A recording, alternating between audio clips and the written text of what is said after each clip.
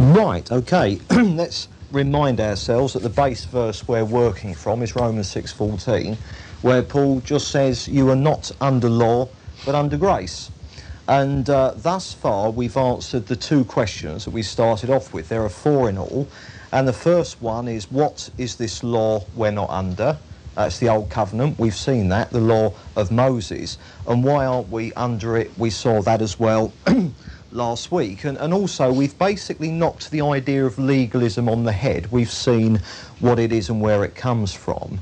Although as we go through the next few talks, we'll be seeing various other things about it. Now, we've also seen that the covenants in the Bible that God makes with man, all right, are, with one exception, royal grant covenants. I.e., they're simply a covenant where all it depends upon is the person who makes it doing his bit. So in the ancient world, a king said, I'm giving you a town, I'm giving you this plot of land. And it was as simple as that. The king had the power to do it, and he did it. It was a testament, it was a gift, it was a promise, and all it depended on was the person who made the promise keeping it. And if the king had the power to do it, which he did, and if he was a good king who kept his word, which he might or might not have been, all right, but the point is it only was down to him to do it. And of course God has the power to do what he's promised, and because he's holy, he always keeps his word. And so with the exception of the Mosaic law, all right, the Old Covenant that we're not under, we've seen that all the covenants that God made with man have been entirely unconditional. They do not depend on anyone fulfilling conditions, all right. I.e., in a covenant like that, man has no part in it, and so he can't break it. Man simply receives what God says he's going to do.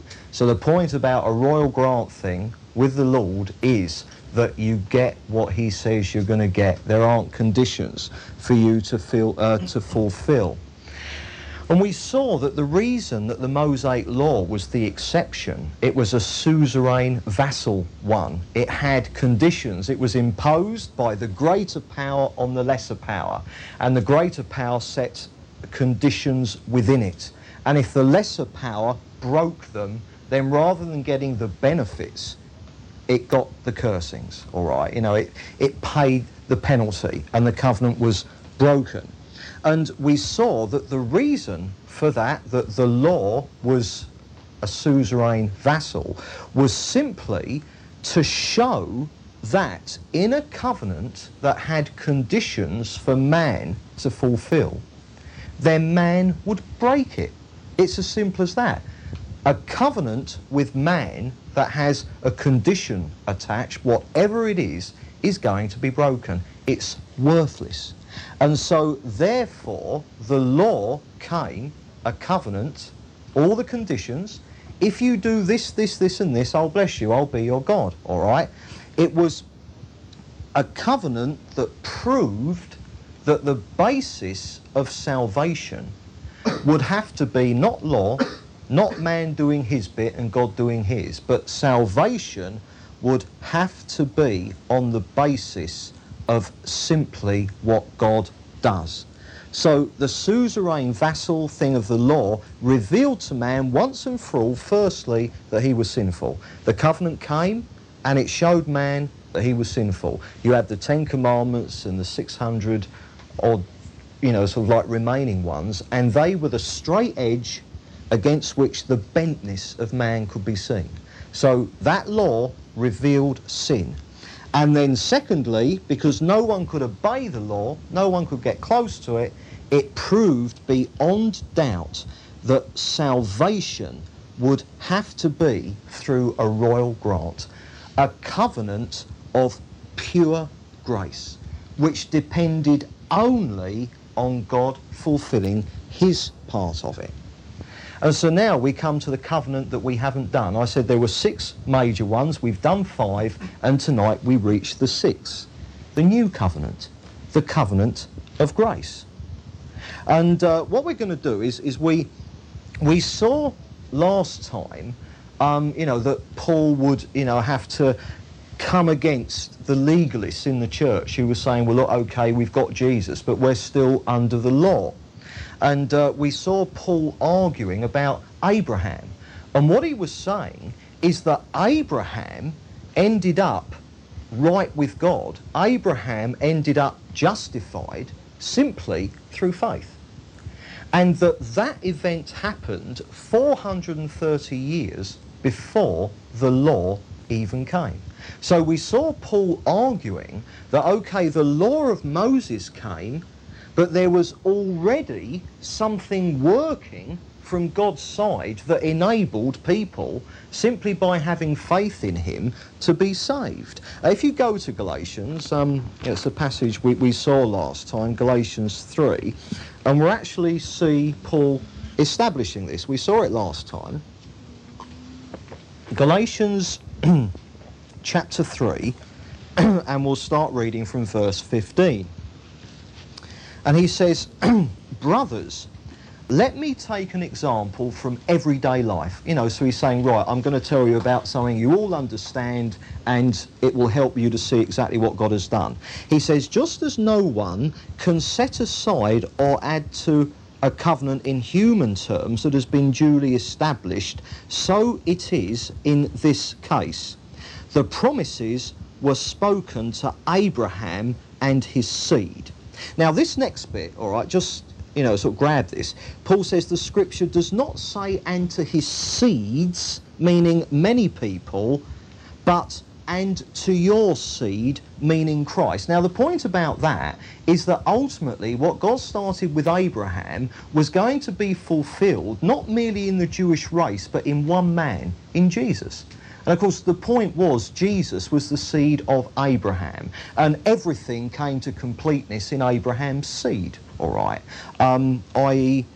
Jesus. And remember, Jesus was also the seed of the woman, going back to the covenant God made in the Garden of Eden. But the point is, he goes on to say, what I mean is this: the law introduced 430 years later doesn't set aside the covenant previously established by God and thus do away with the promise. For if the inheritance, and he's looking at salvation in terms of, sort of like someone dies and leaves you a gift, if that depends on law, it no longer depends on a promise. But God, in his grace, gave it to Abraham through a promise. Now, what Paul is saying here, all right, is he's saying to Israel, look, the point is there was a covenant that was already in your scriptures, and it involved Abraham, all right? And it was a covenant that depended on what? The promise of God. And in verse 18, it says, then it no longer depends on a promise, all right? Now, that promise is the covenant mentioned in verse 17. So what we've got here is that Paul is saying to them there was a royal grant that was already operating at the time of Abraham, and that was before the law came. So what he's saying, a covenant of, sort of like you do this and I'll do that, sort of doesn't annul one that's gone earlier where God says, I'm going to do this. So the covenant of Moses didn't affect this royal grant thing when God simply spoke about salvation through faith. So what we're seeing here is that the covenant that we call the new one, okay, in the strict sense of the word, it wasn't in Bible times new. The Bible calls it the new covenant, and we're going to see that, but in actual fact it wasn't a new one. In the strictest sense of the word, it was the first one that God ever made. From the time of Eden, when Adam and Eve fell, a covenant was already in place, a means of people being saved from their sins, all right? But the reason the Bible calls it new is because it only came to its completeness in Jesus. And of course that was after the law of Moses or the old one, all right? And remember, the law was there simply to highlight man's need of a covenant of grace that was there from the word go, but kind of came to completeness and was highlighted when Jesus died on the cross. So when Jesus died on the cross, the new was kind of finalised, all right, complete. The old was simply there to show people that if there's to be salvation, then it can't be on the basis of law. It can't be a thing where God says, well, if you do your bit, I'll do mine and save you, because man can't do his bit, all right? And what Paul is saying here is that a means of being saved simply through God's grace, royal grant, was already there, and Abraham knew all about it. Okay, so what we're seeing here, a new covenant, it is new in the sense that it was finalised when Jesus came, but the point was it actually predated the old. So it wasn't strictly a new covenant at all. Let's now actually turn to it. If you go to Jeremiah and chapter 31, Jeremiah chapter 31, what page is that, sir? I couldn't tell you what pages is, Joanne, because different Bibles are... Don't worry, I read it all out, so don't worry about that. But what we want is Jeremiah 31, and we're going to start reading from verse 31. Now, this is God speaking to Israel through Jeremiah. And the context here, historically, is that Israel is being carted off into captivity. Now, under the law of Moses, when Israel broke so many of the rules and the laws, the ultimate judgment under that covenant is that Israel would be carted off somewhere else. They'd lose the land, and that a nation had come in and beat them up and dragged them off. And it's at that point in the history of Israel that God speaks in this way. So the point is, God is speaking to them when they're at a point that they've broken the law of Moses yet again. I mean, they've blown it. And the history of Israel is that they blew it all along the line. They never kept the law. They were always under the judgment of God. All right. Now then, this is what the law says. The time is coming, declares the Lord, when I will make a new covenant with the house of Israel and with the house of Judah. It will not be like the covenant I made with their forefathers when I took them by the hand to lead them out of Egypt, because they broke my covenant, though I was a husband to them. This is the covenant that I will make with the house of Israel after that time, declares the Lord. I will put my law in their minds and write it on their hearts. I will be their God, and they will be my people. No longer will a man teach his neighbour, saying, know the Lord, because they'll all know me, from the least to the greatest. I will forgive their sins and remember their transgressions no more. Now, notice certain things. Here, God is saying there was a covenant that I made with you in the land of your forefathers. Sort of Moses and all that, the law, all right? But I've got to do something different, all right? God is saying here, that is no good. And so he's talking about a covenant of a different kind. Now, notice certain things. It's unconditional. Here, God is speaking purely in terms of royal grant. He's simply saying, this is something I am going to do. We've had the law, and you've broken it. And under the terms of that contract, I've got to judge you. That was the deal of the law of Moses. Obey me, I'll bless you. Go against me, I'll curse you. You've gone against me, I'm cursing you. So what I'm going to do now is I'm going to do something else which doesn't depend on you. It's going to depend purely on me. And in these verses, 5 times God says, I will. All right? I will make a new covenant. I will put my law in their minds. I will be their God. This is God. 5 times he says, I will. And at no point is man required to do a thing. Can you see that? God is just saying, I am going to do this. And it's a covenant that rests purely on the faithfulness of God. God is saying, I'm going to do a new thing, a covenant now that isn't going to be a suzerain vassal one. That's what you're under. I'm going to bring a royal grant one along, and it's only going to depend on what I do. So that's the first thing. Unconditional, quite unlike the law. And secondly, therefore, it's a new covenant. And the reason that it's a new one isn't because it came later, because the new covenant was working from the word go. It's new in contrast to the old. That's why it's called a new covenant, because Israel are under the law here. And so it's new in the sense that Israel here is under the law. All right? They had their bit to do, and God had his bit to do. Israel could not do its bit. So rather than get the blessing, they got cursing. And they were getting cursing at this time as well, you know, sort of dragged off somewhere. And the point is, the covenant that God speaks about here is only going to be a blessing thing. You see, there's no cursings in it. I will be their God and they will be my people. There's no conditions. So it's a new covenant in contrast to the old.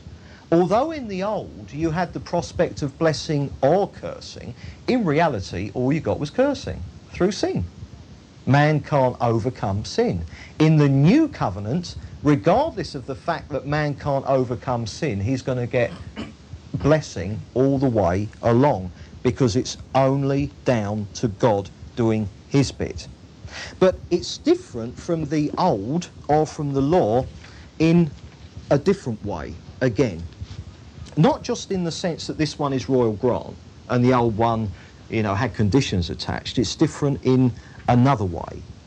And what this royal grant thing that God is talking about is going to do, and it's something that the old covenant couldn't do, and it was the point that the new one was going to mean that people were going to be changed on the inside. God was going to write his laws on their minds and put his laws in their hearts. So what the new covenant does is that it speaks about the fact, not only is it unconditional, it's going to be a free gift, you're going to get it because I say so, but it's of a type, the Old Testament just said live like this, and everyone found they couldn't, if they were prepared to be honest. But the new covenant, God says, I'm going to change you on the inside, all right? So in fact, you're going to be able to keep the law because you're going to be different on the inside. If you just go to Ezekiel now, 11, and see Ezekiel talking about this. Ezekiel follows Jeremiah. And because you'll find the new covenant spoken about all over the place in the old covenant.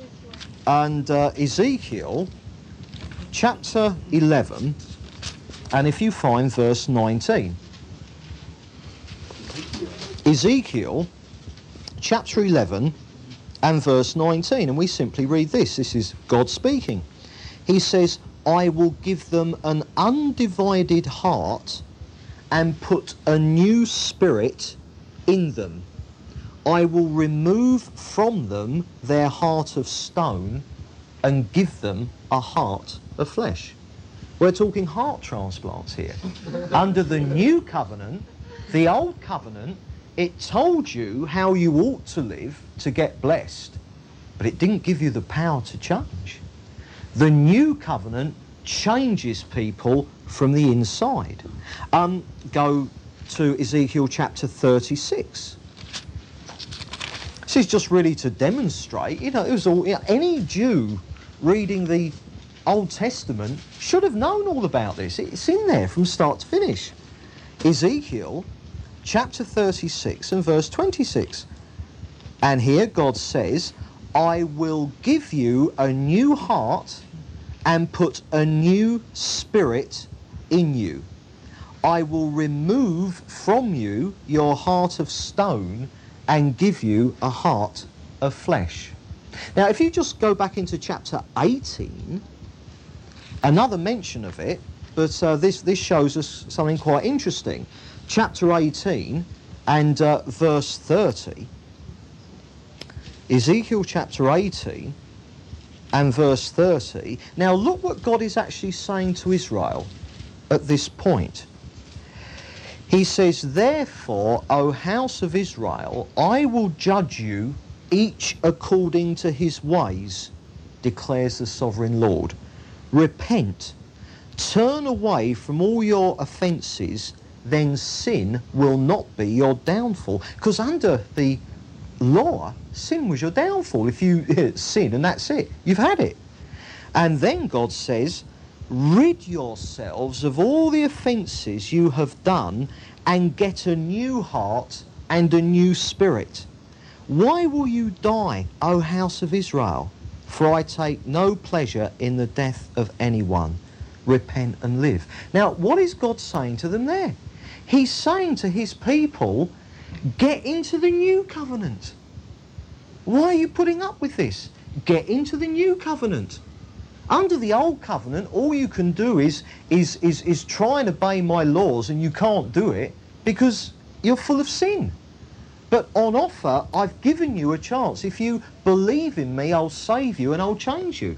Can you see all the way through the new covenant is there? And that is why individual Jews were getting saved all over the place.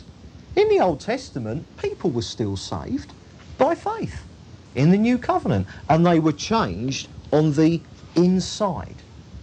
Now, that leads us on to another aspect of the law, all right?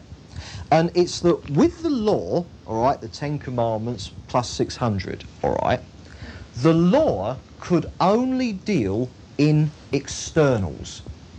It could only deal in do this, but don't do that. And what the law did is that it represented the holiness of God externally, but it did so to a people who internally, inside of them, were in slavery to sin. So the point is, the law said, this is how you ought to be, all right? External. Do this and don't do that. But it was saying that to people who internally, in their hearts, were in slavery to sin. And yet this law couldn't do a thing to change. It could say you're wrong, but the law couldn't give you the power so you could do right, you see. And so the point was, the law represented the holiness of God externally. Ethics, if you like. Simply, this is how you ought to live according to the holiness of God. But the point is, no one could, because internally it's slavery to sin. And the law provided no way of you being changed on the inside. And so here's one of the points about the law. All right? It's this. It condemns you for being sinful. That is the job of the law. It condemns you for being sinful. It says you're wrong, and so God is going to judge you. But what the law doesn't do, it does nothing to help you in your plight. It condemns your heart, but it does nothing to change your heart. Can you see what I mean in that sense? That the law was purely external. It said, don't do that, do this. But it said it to people who had no power to do, they did that and they couldn't do that. And the law said, you're doing it wrong. But the people, we have no power of ourselves to change. So the law condemns you, but it doesn't change you, all right? It deals in externals. Now, what that leads on to, because, of course, you've got to understand that our hearts deceive us. The heart of man is, deceitful. And the external nature of the law meant that the hearts of the people who were under it could deceive them in a particular way. And the way it deceived them was that it made them think that if they were complying to the law externally, therefore they were being truly holy, all right?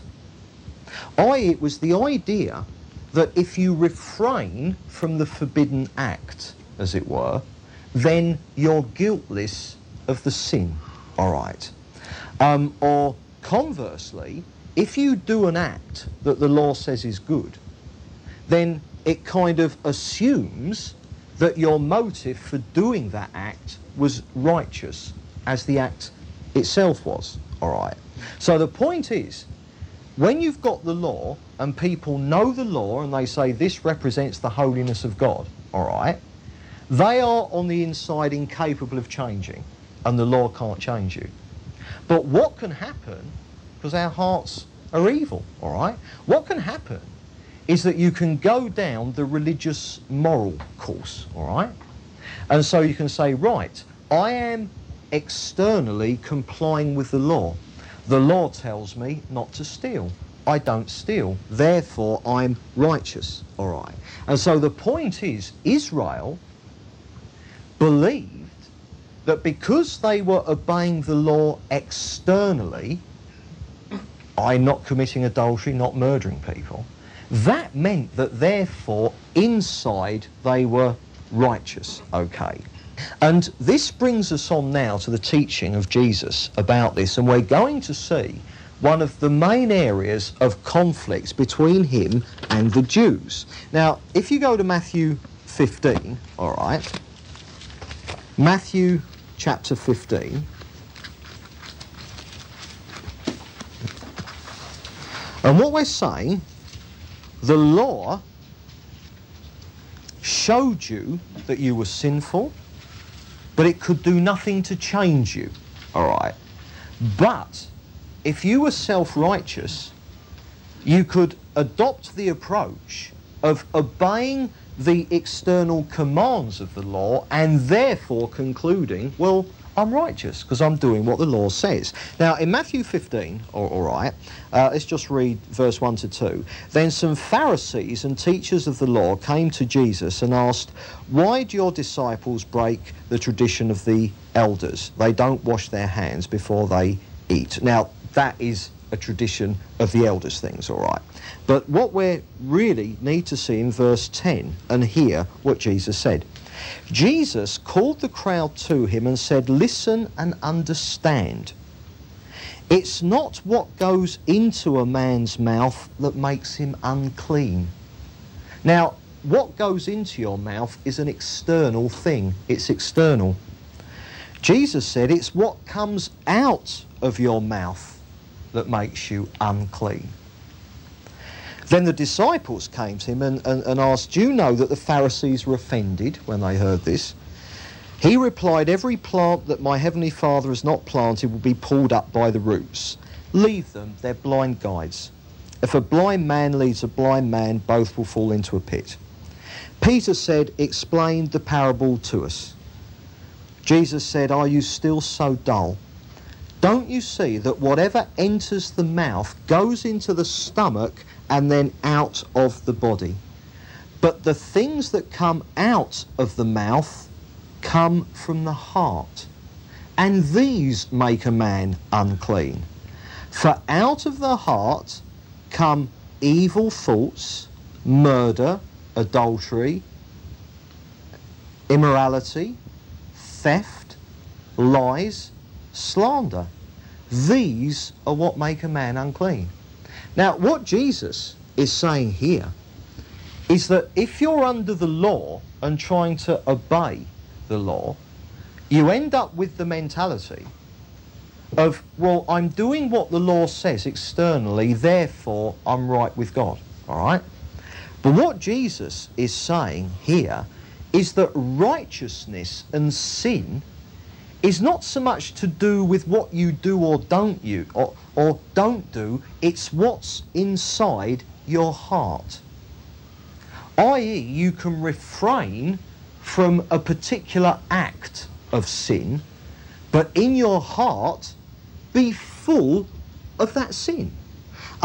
If you go to chapter 5, still in Matthew chapter 5, and first of all, verse 21. Matthew chapter 5, verse 21. Jesus said, "You have heard that it was said, 'Do not murder.' And anyone who murders will be subject to judgment." And all the Pharisees say amen to that. Yes, that's right. "But I tell you that anyone who is angry with his brother will be subject to judgment. Again, anyone who says to his brother, 'Raka,'" now that is a word that is a definite insult, all right, "is answerable to the Sanhedrin.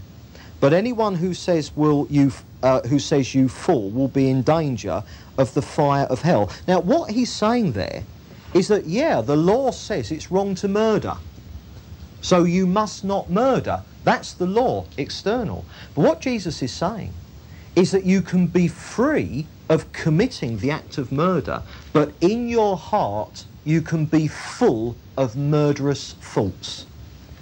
And because holiness is to do with God, and because God doesn't look on the externals, he looks on our heart, therefore, even though you haven't murdered someone, if you have evil, angry thoughts about somebody, as far as God's concerned, that is murder, because he's reading the heart.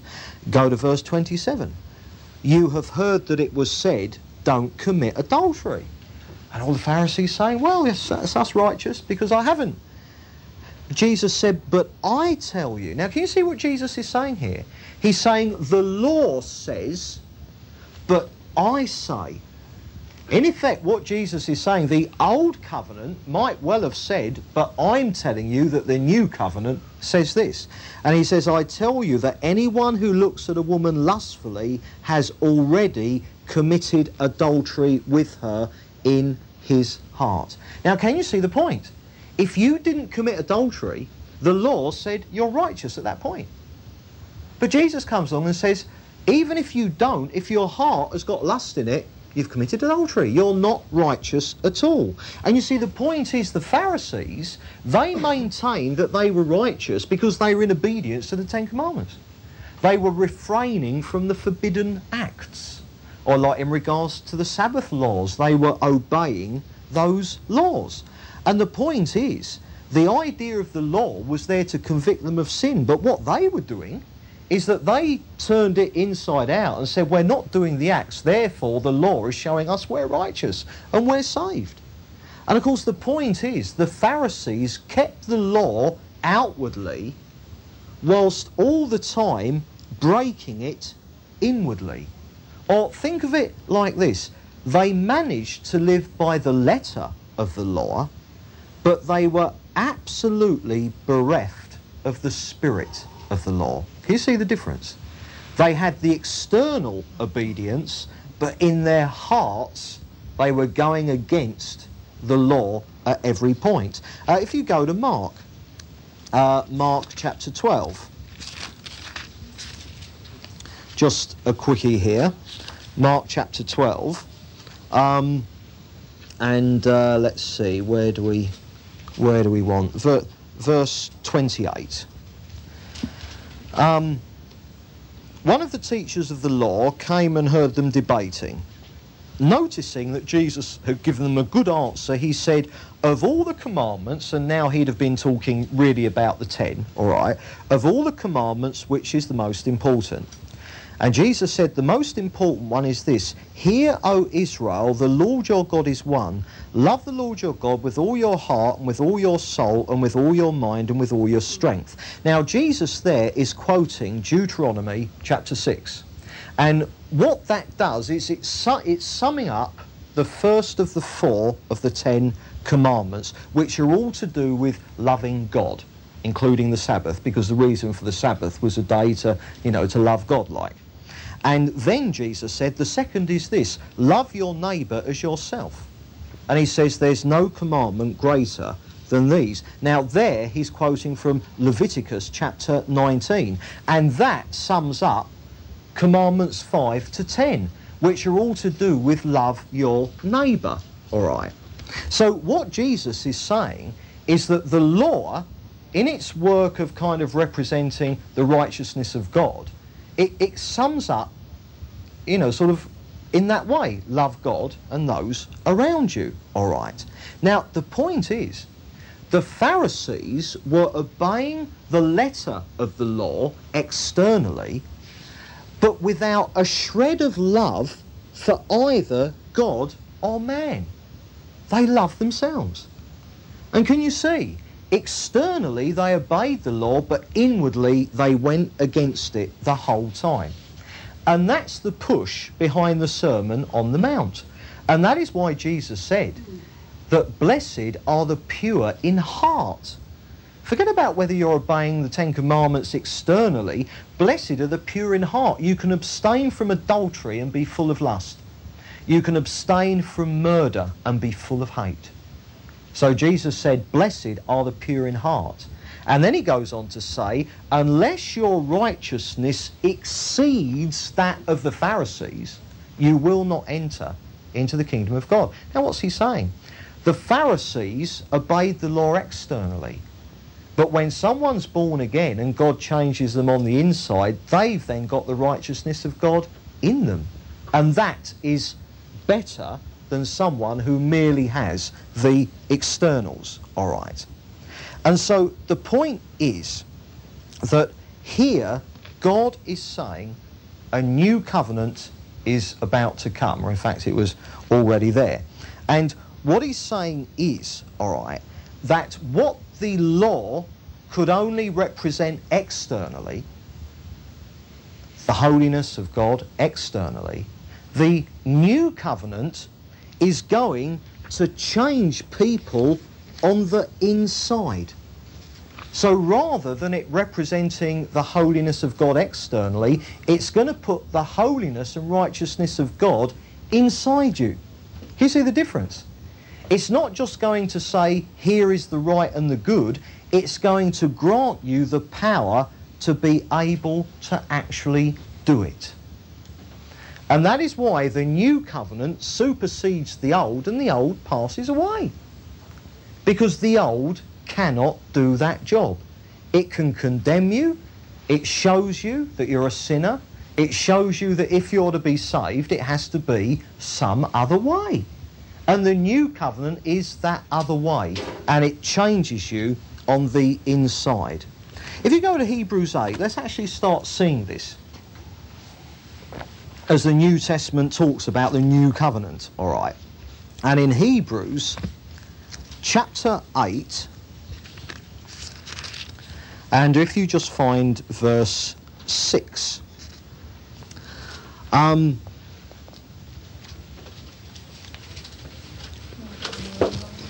now we saw last time Paul proved the new covenant by referring it to the law and Moses and the commandments. Now what the writer to the Hebrews does is he takes the same tack as Paul, but he argues from the sacrificial system, all right? Now, Hebrews chapter 8 and verse 6, all right? And the writer says, the ministry Jesus has received is as superior to theirs, i.e. the priests in the Old Testament, as the covenant of which he is a mediator is superior to the old one and is founded on promises that are better. So what the writer's saying here, the old covenant, what did it promise? It promised you blessing if you were good and cursing if you were bad. The new covenant, what does it promise? It promised you blessing, full stop. Better covenant and a better promise, because it doesn't depend on you. And then he says, for if there had been nothing wrong with the first covenant, no place would have been sought for another. So he's saying if the old covenant could have done that, the new wouldn't have come, but it couldn't. The old covenant was simply there to bring you to faith, to show you were sinful and to show you that salvation had to be through grace. But God found fault with the people and said, and then he quotes the Jeremiah prophecy that we've already looked at, and then in verse 13, He says, by calling the covenant new, he has made the first one, Moses, the law, obsolete. And what is obsolete and aging will soon disappear. So the point is, because the new covenant has come, the old covenant, it vanishes. It's done its job. It's through. We're not under law, under grace, you see. And if you go through the New Testament, let's actually see the old covenant disappearing, how God pushed it out of the church so that Christianity had nothing to do with it. If you go to Acts chapter 10. Acts chapter 10.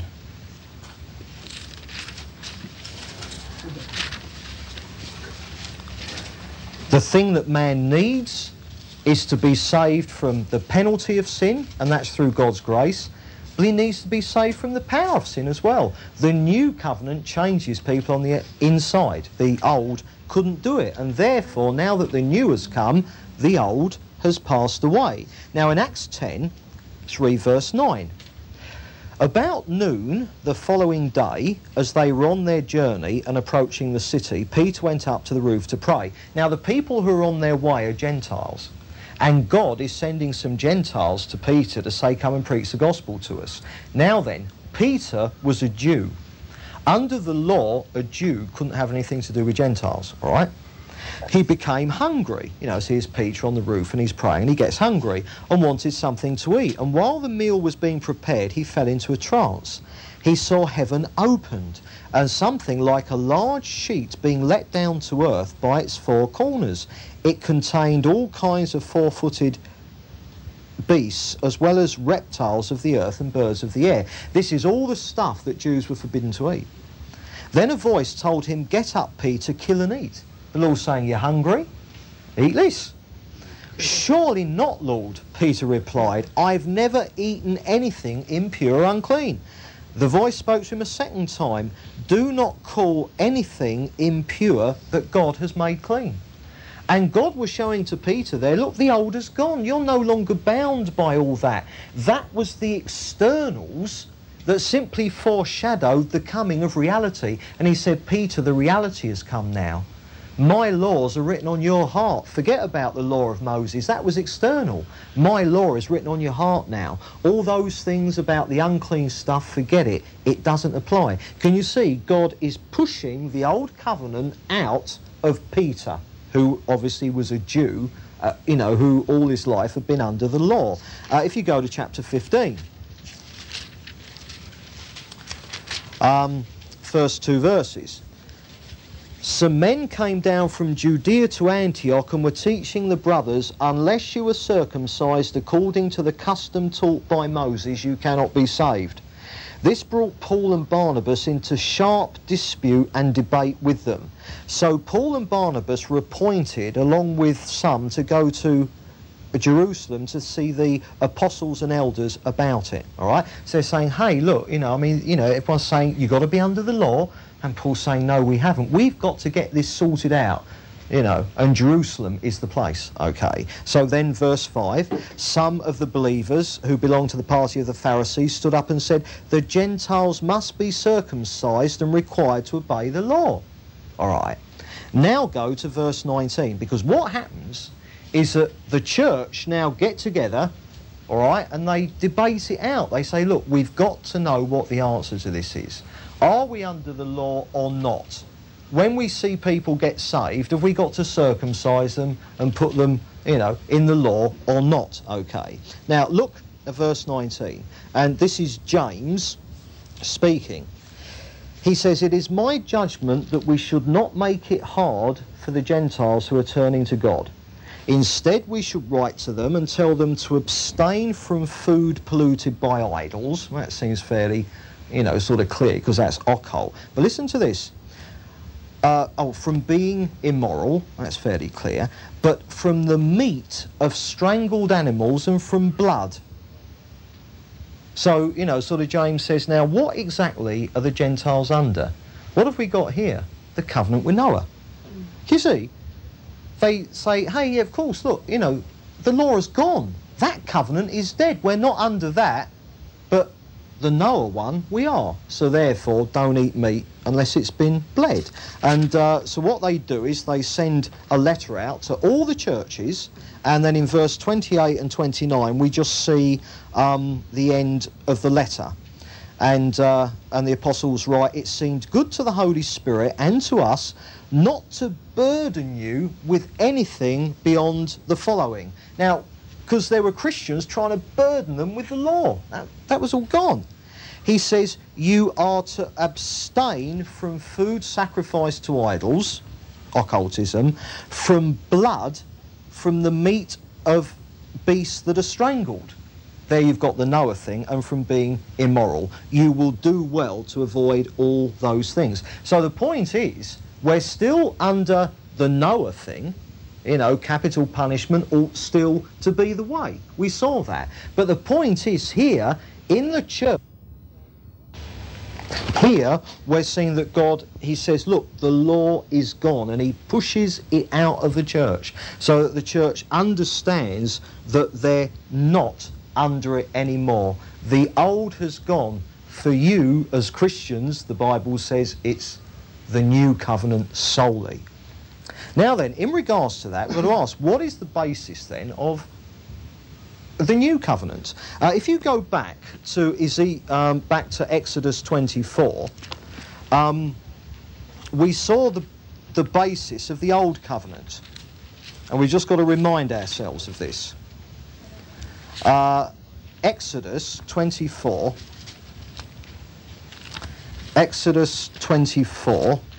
and verse 1. And this is when the old covenant was being given, all right? We'll start reading from verse 3. When Moses went and told the people all the Lord's words and laws, they responded with one voice, "Everything the Lord has said we will do."